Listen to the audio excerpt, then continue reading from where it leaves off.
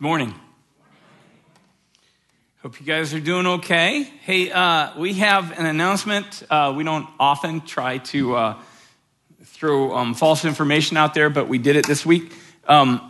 Mainly because the House of Hope next week, we were hoping to have a phone call with them and that you guys could participate in. But the couple that we were going to be talking to, they actually are sick.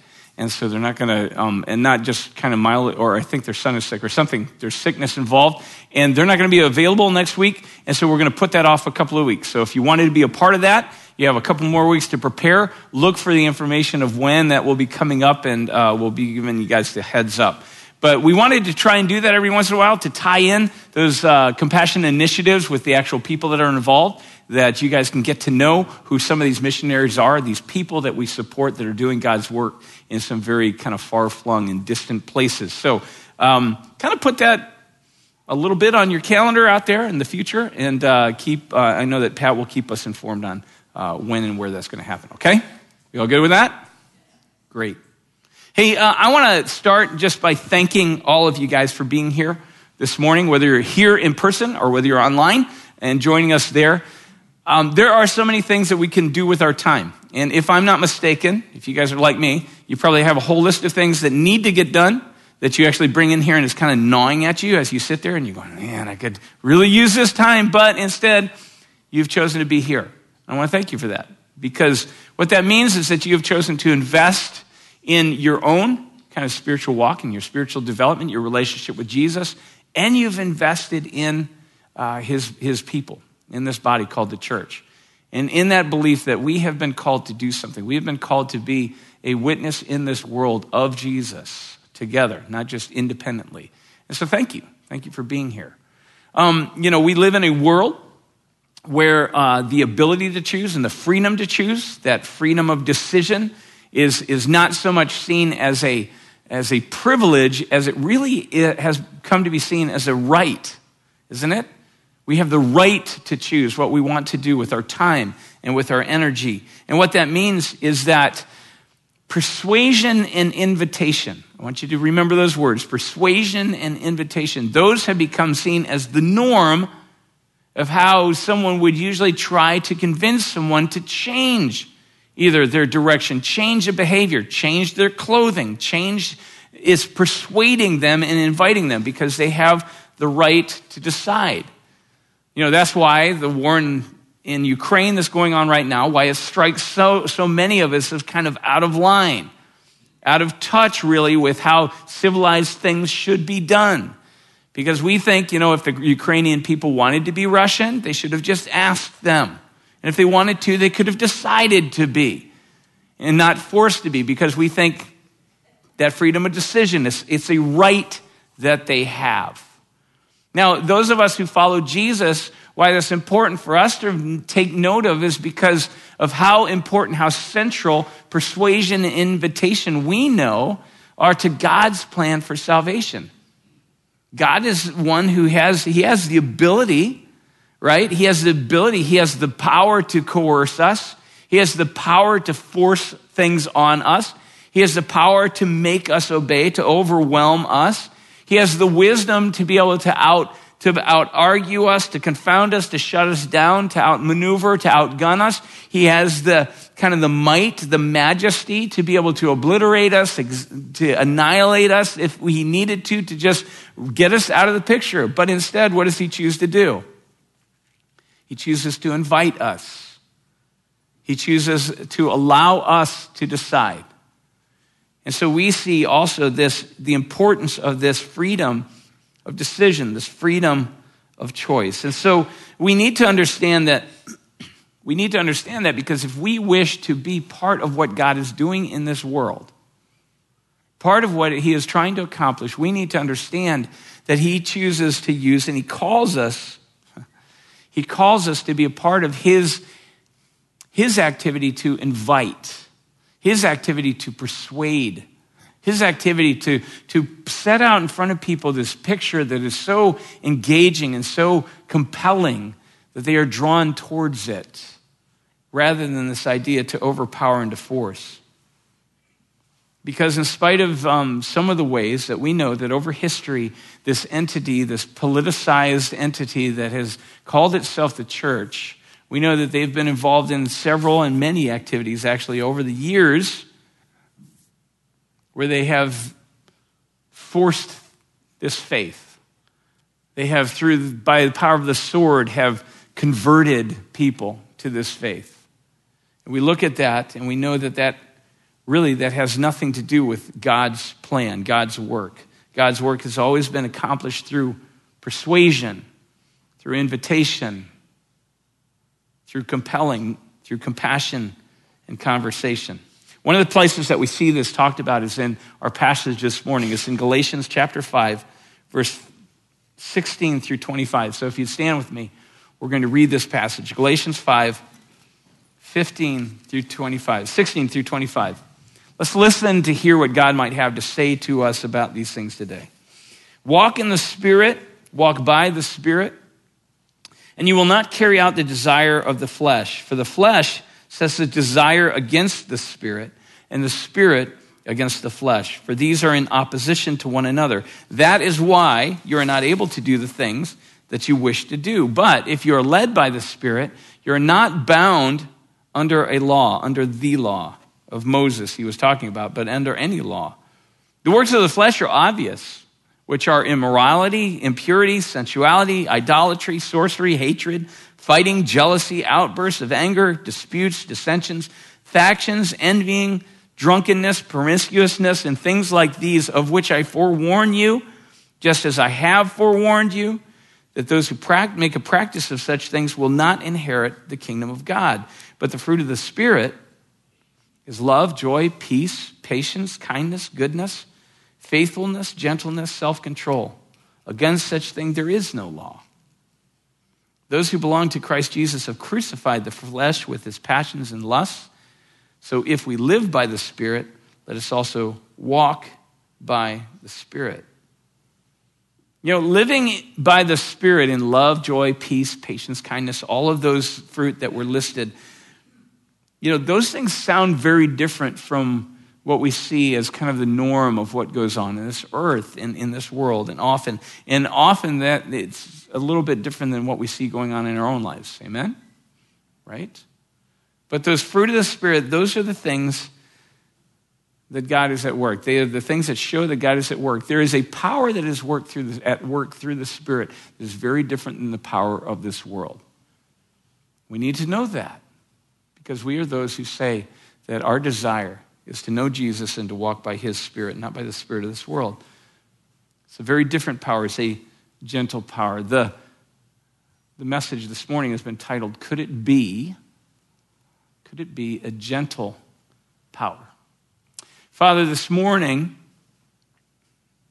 we want to hear your voice. We want to not just hear what you have to say, not just take it into our ears, but not take it into our hearts. We want it to go down deep. And so we're asking that your Spirit would do his work, that he would plant your word as a seed deeply into our heart, that even though we may not know how this happens, but that it would change everything. That it would change how we see the world, our perspectives. It would change how we feel about things, about our circumstances, about our surroundings. That, Father, it would change our compulsions and the things that just compel us to act so that our actions would change. Father, we want to be transformed by the work of your Spirit, by the work of your word, and the way that the Spirit uses that to just change us. We want to be transformed into the image of Jesus. We want people to see more of him than they do of us, so that they might be drawn to you and they might be drawn also to this life that we have found in you.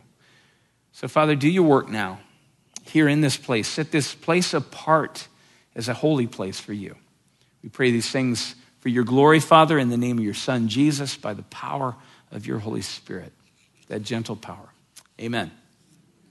Amen. You can have a seat. Can you imagine if you were to go to a football game, right? Okay, so Ken, you ready for this? Sports illustration. Here we go. Right? You go to a football game, and instead, one of the teams, instead of fighting for every touchdown, instead of even trying to keep possession of the ball, they kept handing the ball over to the other team and helping them into the end zone. right? Can you imagine if that kind of attitude spread throughout football from peewees to professionals? What we think, well, that would make a much more gentle game of football, wouldn't it? Right?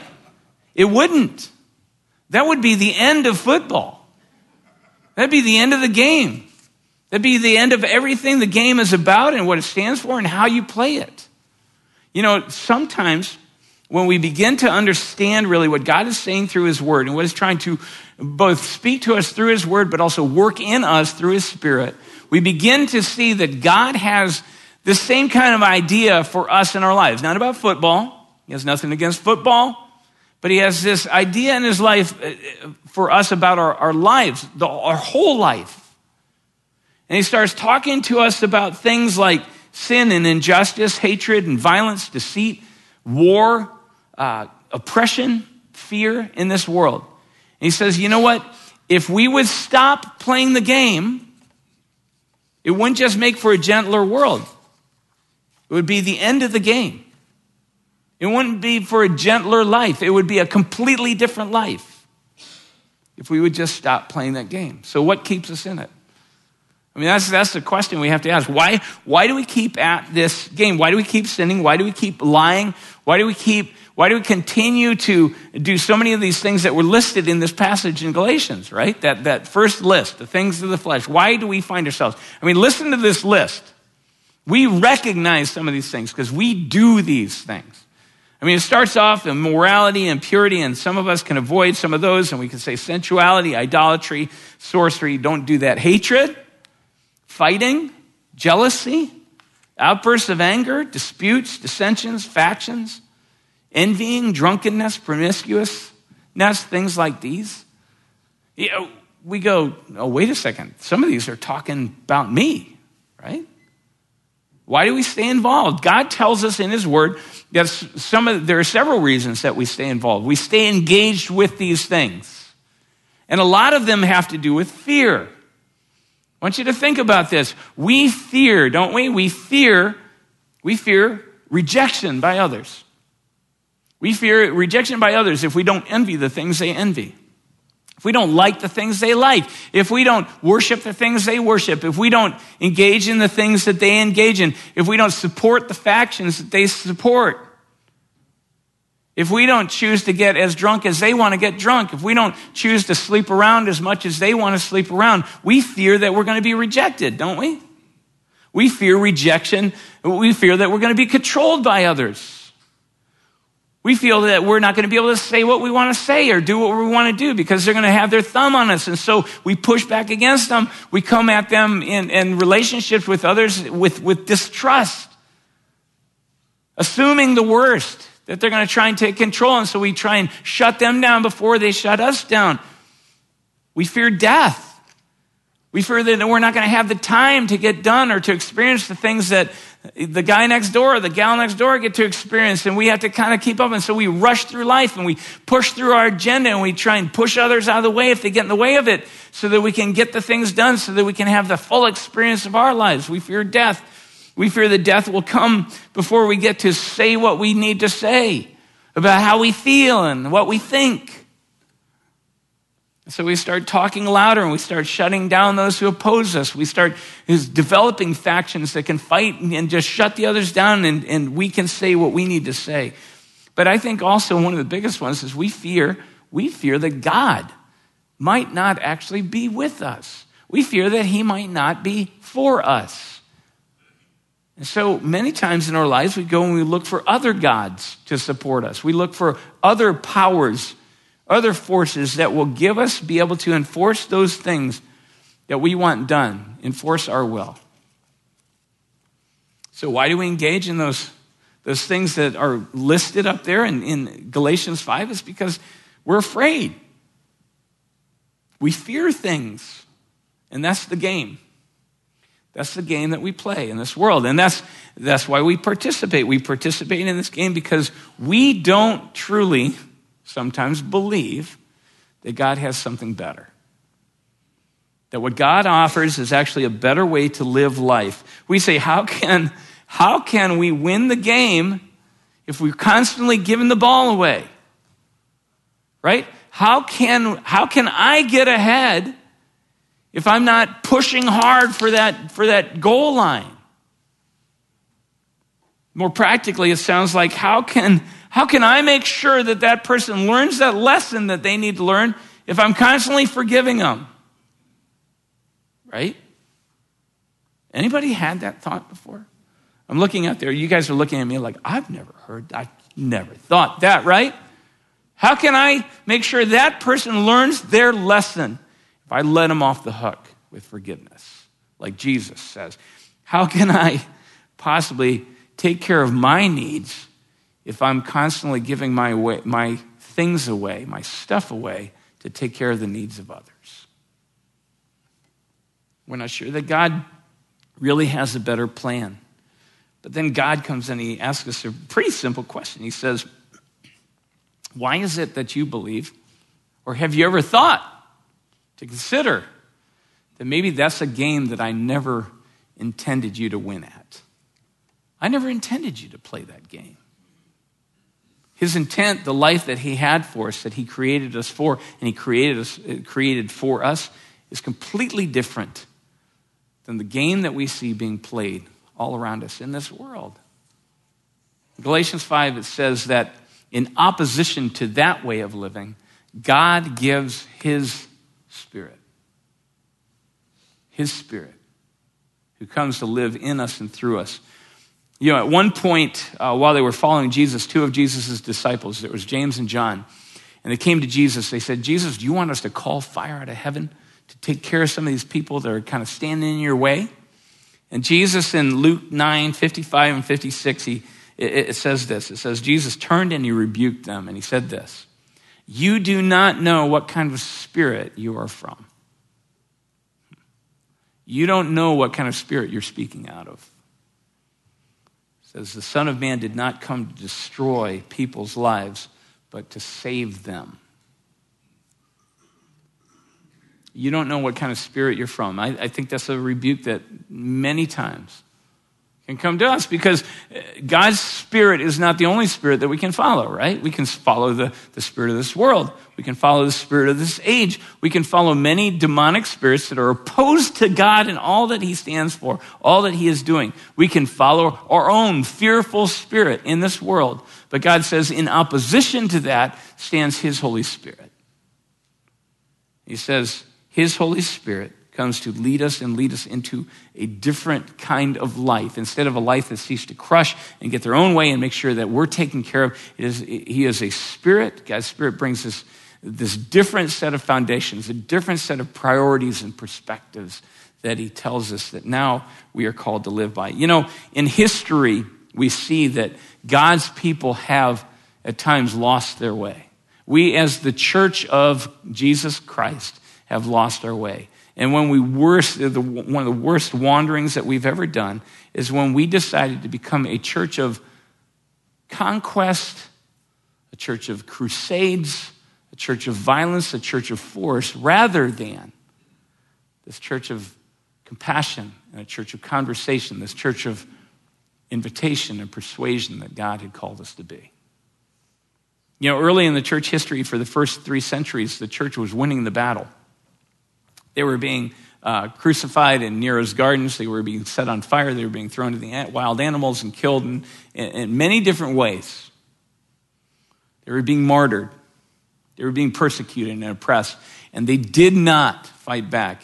And yet by the time that Constantine got to his seat of power, the throne as the emperor of the Roman Empire, he didn't really become a Christian. He acknowledged that Christianity needed to be the official religion of the Roman Empire. You know why?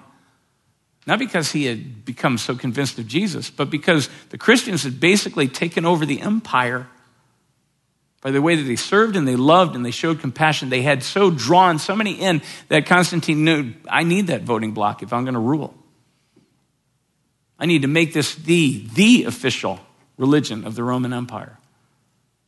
But when we made that joint, when we said we joined forces and we said, okay, now we have political power, we'll start using that. That's when we started wandering. We became this church of coercion rather than this church of persuasion. This church whose testimony drew people into the kingdom of heaven. Galatians 6 says that the fruit of the Spirit. Now, what is the fruit of the Spirit? The fruit of the Spirit means those things that become evident, that are evident that the Spirit is present. The Spirit of God is present. It's like a pear tree brings forth pears, and you look at those and you go, well, that's a pear tree. A grapevine brings grapes. You go, that's a grapevine. The Spirit of God brings fruit, and you look at those fruit, and you know that's the Spirit of God. Now, the other thing about these fruit, it doesn't say a bunch of fruits. It's not plural. There's one fruit. There's 9 things listed, but all of them are the fruit. It's not that you take some of them, you see some of them and not others. These are all what comes forth from a life that is completely filled with, completely submitted to, surrendered to the work of the Spirit and the work of God through that life. So what is the fruit of the Spirit? Fruit of the Spirit is... The one fruit of the Spirit is love. Love. What do we mean by love? Love is that awareness that you have, that it starts with this awareness that the God of the universe loves you without end and without interruption, eternally. And that out of that awareness and that confidence that this God will never stop loving you, you realize that I can turn my concern for myself to a concern for others and start loving them in that same way. I can start loving them over even, so I don't think about my needs first. I can start thinking about them because I know the God of the universe already loves me. I can start showing that concern so they can have a taste of, and they can be drawn to the same kind of love. Love is also that work, that transformation that happens as we start aligning every thought and every action to line up with that work of love that is being done in us. That's what love is. We see that God completely just changes, overhauls everything about us so that everything within us aligns to this love, showing love towards others, showing our love towards this God who has loved us with such a deep love. That's love. Fruit of the Spirit is love. But with that love is also joy. Now, joy isn't just like a happiness, a contentment with the present circumstances. We know it's not that, right? Because who loves the circumstances that you're in all the time? Rather, joy is this indescribable, just welling up from inside of this excitement, this contentment, this joy, this rejoicing, this exulting in not the present circumstances that surround you, but rather this favor that you have with God, this connection, this satisfaction, this assurance that you have that God always has you, always holds you, that nothing that happens in this world can ever come against what you have gained in Him or take away anything from you, even as you're surrounded by this chaos that happens and this warring and this fighting and this that happens within this world. Joy is that thing that actually transcends all your circumstances. It fills your situations from the inside out instead of looking for that satisfaction from the outside in. We get happy when things are good. We are joyful because we belong to God. Fruit of the Spirit, love, joy, peace. Peace, not just that external not fighting, not just that external lack of war, but this peace within even within, that everything is settled. This peace, it says, a peace that goes beyond comprehension, this peace that goes beyond explanation. And a peace that allows you, that is so settled, it allows you, this peace with God that has this hope anchored to it for eternity, that allows you to then say, you know what? A peace that goes beyond this age, that even while the world wars and plays this crazy game of conquest, and a peace that says, you know what, I can risk everything. I'm not going to lose anything. I'm settled. I can risk everything in order to make this peace known and available to someone else. I can take whatever chance I need to make sure that this kind of peace is seen and felt and known in the lives of others so that they might know this peace. Because ultimately that is the peace that will end this game of the world, this game of fear and of hatred and of war. destruction. Love, joy, peace, patience. In Greek, the word patience, I want you guys to hear this. This is one of my favorite words. I had a guy that I was talking about this, and they took this word and they inscribed it on the inside of their wedding rings, which I thought was awesome because of what this word means. Patience. You go, patience. Well, that makes sense, right? Patience. In Greek, this word is macrothumia. Macro means long. Thumia is like if you think of a volcano. It's an explosive thing that happens, right? Some people act towards you in a certain way, and a volcano goes off, doesn't it? Right? It just like blows up in you. And that thumos, that thumia, that was seen as, it was like this explosion of anger that can happen, that can just pop out at somebody. Somebody acts towards you and you just respond. Macrothumia is you take all of that energy, instead of just letting it explode, that'd be that destructive explosion, instead you make this very constructive effort that stretches over time. You take all that energy and you stretch it out over time, and instead of directing, you still direct it at the person, but in very intentional ways, so that for their best, for their good, instead of for their demise. That's patience. Have you ever thought of patience that way? Patience is taking all that energy and just, okay, I'll stretch this out over the next 20 years. All right? And I'm going to do good.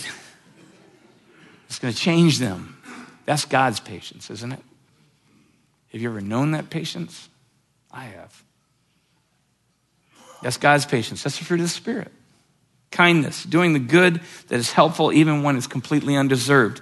Goodness, doing only those things that are truly good for that person in that person's life. Faithfulness, relentlessly pursuing that good for that person's life, pursuing only those things that come out of our faith, out of our following Jesus. Gentleness. Love this one too. Using God's unlimited power. God has made available to you his unlimited power. Gentleness, but constraining that power by that love so that that power is used for that person's good. That unlimited power of God. So not calling fire out of heaven to consume, right? Instead, in the patience of God, in the goodness of God, working to see that person know the peace of God. Gentleness and self-control. Self-control, the ability to exercise complete control over every aspect of your life. Wouldn't that be nice, right? Wouldn't that be nice? Control over your speech, control over your actions, control, intent in your decisions, purpose in every thought, every choice you make. The certainty that God is working in you and through you. And he's making himself known through you. If we were to take and see these fruit of the Spirit, if these were the things that characterized our lives, that would not just make for a gentler game in this world, would it? That would be the end of the game. That'd be the end of the game. And God has come to undo that thing. So you say, what does it mean? What does it look like? How do we live by God's Spirit? How do we live in a way that the fruit of the Spirit are known through our lives? First is this.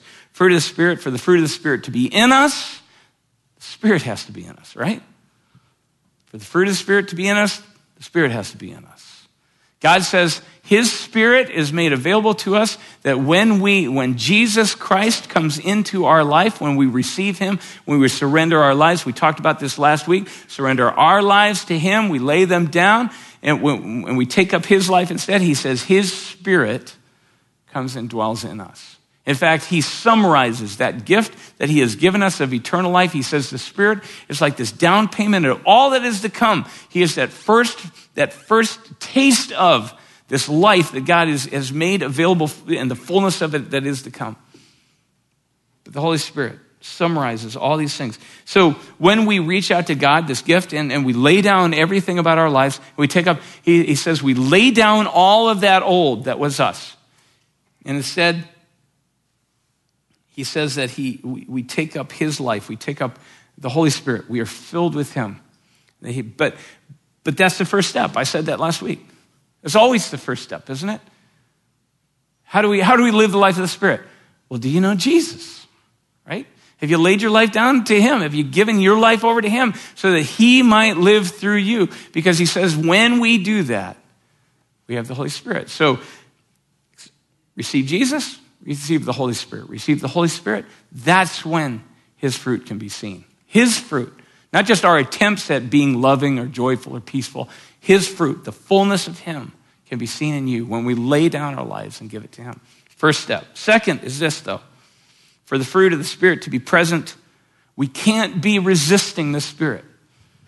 How many times do we receive Jesus, right? Because some of us may have received Jesus back in the day because we're afraid we're going to go to hell. And I don't want to go to hell, so I'll accept Jesus. But I'm not sure I want to live that life that he's calling me to live, right? Not sure about that. So we resist. We might have Jesus, and we might have the Spirit who's been given to us. But the Bible says we can shut him down. We can grieve him by our actions. We can resist him with our will. We can keep living the same way we lived before we even knew Jesus. Did you know that? Because again, God is not a God of coercion, a God of force. He is a God of invitation and persuasion. He has given us this life, but he's not even going to force us to live that life once we have it. And so many times, what do we find? Instead of the fruit of the Spirit, we find the fruit of our own resistance, don't we? We find continued frustration and anger at God because he doesn't do the things we want him to do. And we find anxiety and continued fear in this world. The fear of rejection and the fear of death and all that. That's still there. And we go, what was going on? Why do I still experience this life as if I didn't have the Spirit? It's because you're resisting the Spirit, right? So to have the Spirit, we have to have Jesus. I mean, that's the first step. Second is we can't be to have the Spirit, to have the fruit of the Spirit, we have to have Jesus. Second is we can't be resisting the Spirit. Third part is this. So the first part was kind of the negative. Don't resist him. Second part, this last piece is the positive. And it's this. For the fruit of the Spirit to be present, the Spirit has to be followed, right? The last words of this passage that we read in Galatians, it says, so if we live by the Spirit, let us also walk by the Spirit. Those words that are translated, walk by the Spirit, it's actually a word that means we need to align ourselves with the Spirit. We need to fall in line behind the Spirit, okay? Because if we're going to experience the fruit of the Spirit, we need to line up with what he is doing, what he's about. So how do we get aligned with God? How do we get aligned with his Spirit? Well, last week we found this out too. We can't do it on our own. We can't even do that work. The one thing that God asked us to do in this whole venture with him, he says we will do nothing in our own strength. We will do nothing right in our own wisdom. So it's not that we go and we say, well, I need to figure out what God means by loving and what God means by joyful and I need to work hard to do those things now because that's the fruit of the Spirit. Fruit comes from a thing producing something on its own, right? The Spirit produces these things in our lives. We don't produce these things for the Spirit. Having begun in the Spirit, we don't continue by our own efforts. You guys know that? We merely follow him. We merely accept what he's offered. Now, one of the things that means is that we need to lay down even that idea that somehow I'm going to impress God. Now that I have the Spirit, I'm going to use that power to get done for God what he wants me to get done, right? I need to put that on the altar too. That needs to die. That idea that I, by my effort, by my will, by my strength, I'm going to somehow get done for God something. He says, no, lay that down too. Get yourself out of the way. Aligning yourself with the Spirit means that you align yourself with the work that God wants to get in you, which is, I have to come to God. You guys, this is tough. But we have to come to God and say, God, I realize that I have to come in complete trust and faith in you. That your one desire for me, you're wanting to save me. I want to save myself, but I don't know how. You want to save me, so I have to trust that you're going to do that. So if I give you everything, and even that piece that I think is the me that's giving the everything, that got to go too, right? Everything. And I lay it down on this altar and I say, just get rid of anything that goes in your way. Knowing this, everything in me deserves to go, doesn't it? Everything in me. If God just judged the whole world, wiped us all out, and we all ended up, people don't like this image, but we all end up in hell just forever, right? They don't like that, but if that's what happened, God would be completely justified. I'm broken. I'm a mess. There is nothing salvageable from my perspective in me. But I give myself to God because God said, you know what? The one thing I want to do is save you. I'm like, I don't even know how that'll happen. So here's everything. I'm not going to even get my fingers are not going to be in this one. This is going to be the fruit of your spirit. It's going to be the fruit of nothing because I'm done, right? That is surrender to Jesus. When we give him everything, he says, he then aligns us to his spirit.